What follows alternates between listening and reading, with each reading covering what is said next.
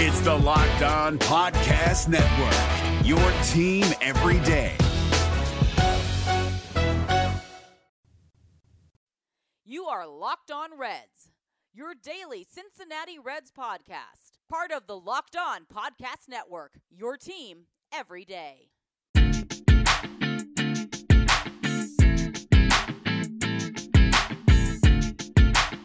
What's up, Reds fans? My name is Jeff Carr, and you are Locked On Reds. And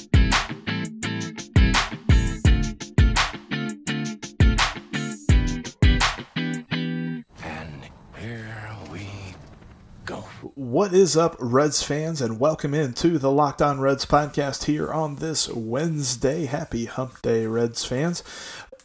I waited as long as I possibly could to do this episode tonight, but it just wasn't in the cards. I was hoping to maybe get a recap of the first game of the Reds and A's, but a lighting issue in left field delayed the start of the game, and as we speak there in the bottom of the first inning, Joey Votto popped out to second base.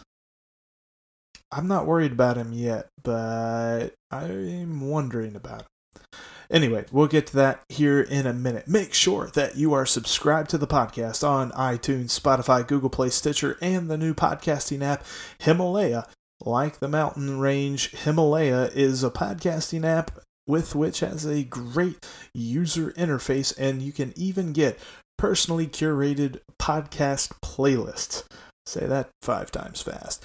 But also check us out on social media at Locked On Reds and at Jeff Carr with 3 Fs. And then also hit up LockedOnReds.com. I do have a written preview of the Oakland series, and I'm going to talk about that here a little bit tonight. But with the Reds heading over to the Bay, they're about to play 6 games in the Bay Area, 3 in Oakland and 3 against San Francisco.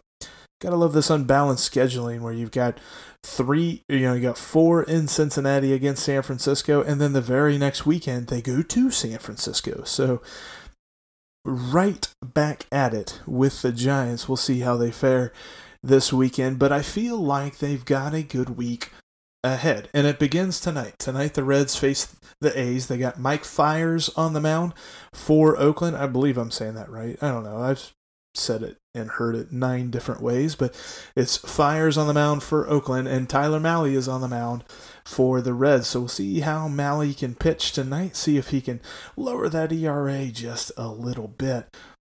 And in the lineup tonight, you got Joey Votto back batting leadoff, and as I mentioned, he popped up to second base. And it's funny because on Twitter, everyone's joking around, maybe some joking, some serious, that it's the beginning of the apocalypse because he popped out for the second time. Shout out Doug Gray, I think he had that tweet. And then also Eno Saris tweeted and said that Joey quoted, I guess he talked to Joey today, but Eno Saris quoted him and said that Joey said that his next 100 plate appearances will erase all memory of his past 130 plate appearances. So not quite starting out the way that I think he hoped, but hopefully there are some exciting times ahead for Joseph Daniel Votto. We haven't really talked about him a lot this season as far as his successes. I mean, he's been overshadowed by guys like Winker and Dietrich and Iglesias and, to a much smaller extent, Nick Senzel, because he just came up. But even still, Nick Senzel's kind of outshining him a little bit. He's got as many home runs as Joey does. So maybe there's something there to worry about with Joey. I'm just not on that bandwagon quite yet. Now, this 3-game series with Oakland. Oakland's coming into the series at 15-21 on the year. They have a negative run differential, and really they're kind of showing, and some of it has to do with health, that last season really was an aberration. Them making the postseason. In fact, they won 96 or 97 games or something like that and made the playoffs. They did lose in the 1-game wild card, but they were able to surprise a lot of people. Now they're turning the page to 2019, and they are in last in a crowded National League West that saw the Seattle Mariners start out super red hot and now they've been replaced by the Houston Astros, a team that I think everyone expects to win that division. But you've also got the Angels in there and the Rangers. They're not fantastic, but they're trending up a little bit. And with Oakland, they're dealing with a lot of injuries. One to their ace in Sean Manaea. He's on the injured list. They've got their best free agent acquisition of the season.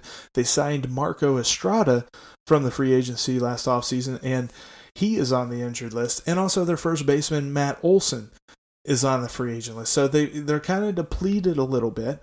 The Reds will face a pitcher that Oakland didn't factor into their opening day roster, but because of the injuries, he's been called up, a guy named Chris Bassett, who is an interesting dude. We'll talk about him in just a minute. But when it comes to the pitching matchups, it looks like the Reds have a good shot here, because with Brett Anderson going on Wednesday, Brett Anderson is the kind of guy that basically profiles exactly like Tanner Roark. You're not going to get a perfect game out of him, but you're also not going to see a ton of blow-ups. He only has one start this season where he's allowed more than 3 runs, and that was a 6-run outing.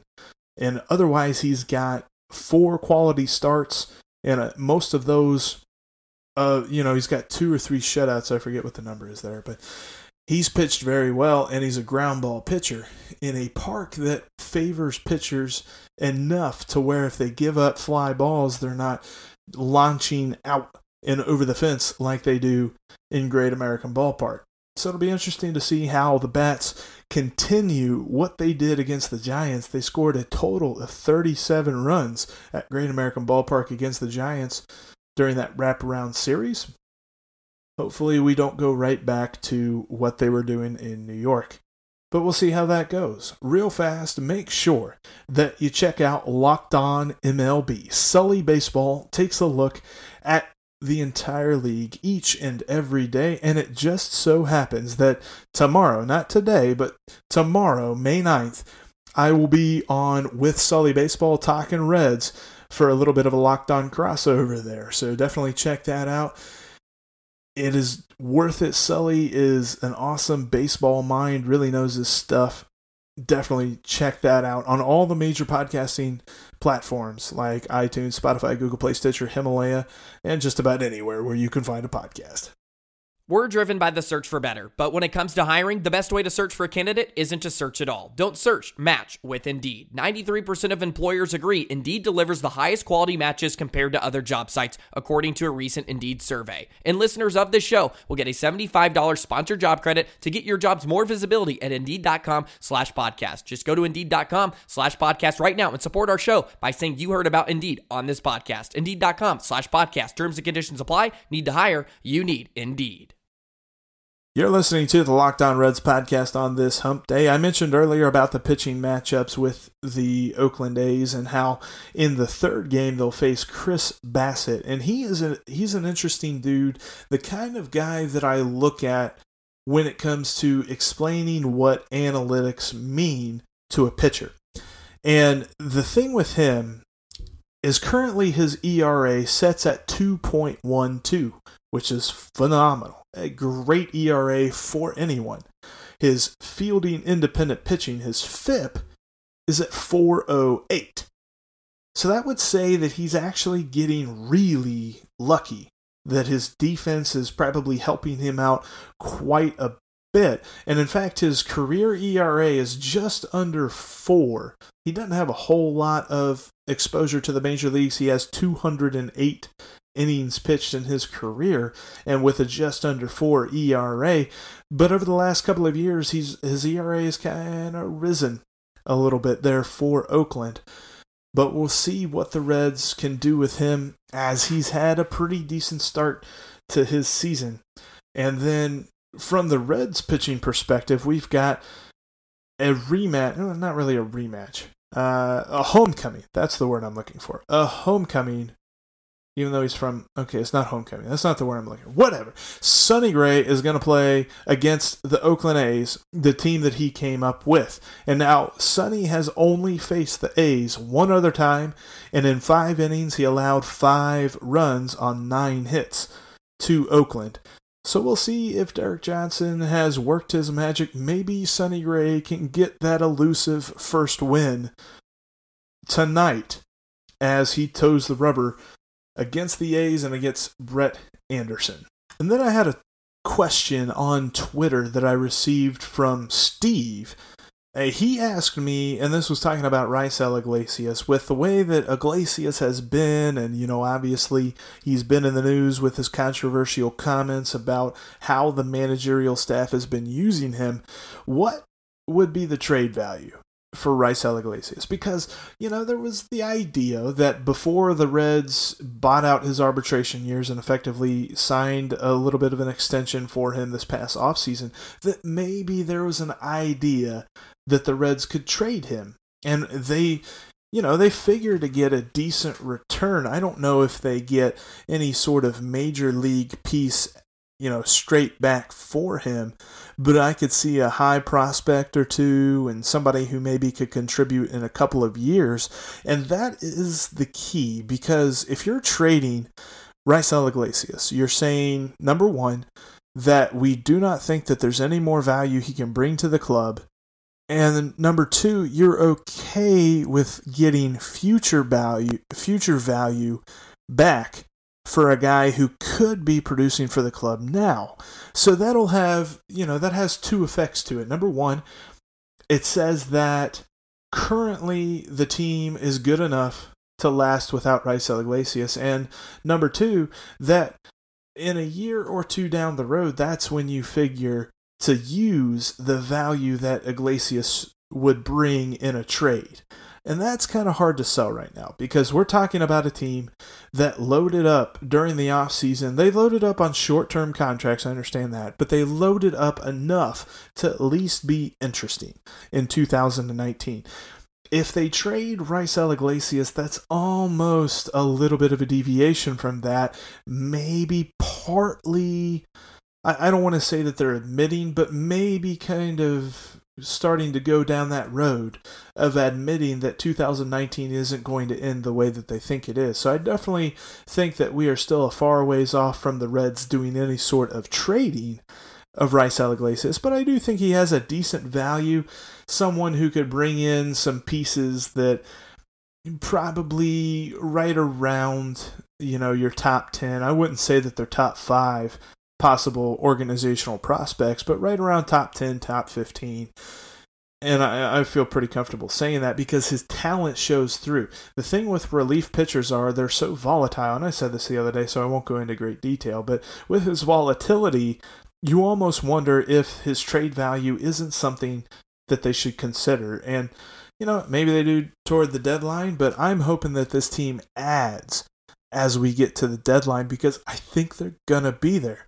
They're Pythagorean, and, that's a big word, but according to baseballreference.com, their Pythagorean win-loss, which they base that off of their run differential. Their run differential is plus 23, and according to that, they should have a record completely opposite of where they are now. They should be 20-15 as opposed to 15-20. So that's something to look at and say, hey, the Reds are looking up. Plus, there's also the fact that since they started 1-8, and I know we did this a lot last year because they had such a horrible start, but this year the horrible start was a little bit more contained. And whenever they started 1-8, ever since that point, they are 14-12. They are really trending up, and this team is just going to take off here. And, it's not going to be that long. I think the month of May is going to be a fantastic month for this ball club. And they've got, after, you're listening to this on Wednesday, they've got 5 more road games, and then they're going to be back for a homestand. They haven't had a homestand in a while. So it's going to be nice to see them play within the friendly confines of Great American Ballpark for a little bit. But that's going to be it for today's podcast. On tomorrow's podcast, I mentioned we have a Locked On crossover. I talk with Sully Baseball. He's, mostly just picking my brain about the Reds, but it'll be fun to hear him. If you have not listened to the Locked On MLB podcast, I highly recommend it. Go check it out right now. You've listened to the Locked On Reds podcast. You can subscribe to this podcast and all other Locked On podcasts on all the major podcasting platforms such as iTunes, Spotify, Google Play, Stitcher, and Himalaya. Also, check us out on social media at Locked On Reds and at Jeff Carr with 3 Fs. And then hit us up at LockedOnReds.com. There's all kind of great content there. And then get excited for later in the week. Phone It In Friday this week. I'll be talking to Lance McAllister. Looking forward to talking with Lance about all things Reds. Thank you guys so much for listening today, and I will talk to you guys tomorrow. Hey, Prime members, you can listen to this Locked On podcast ad-free on Amazon Music. Download the Amazon Music app today.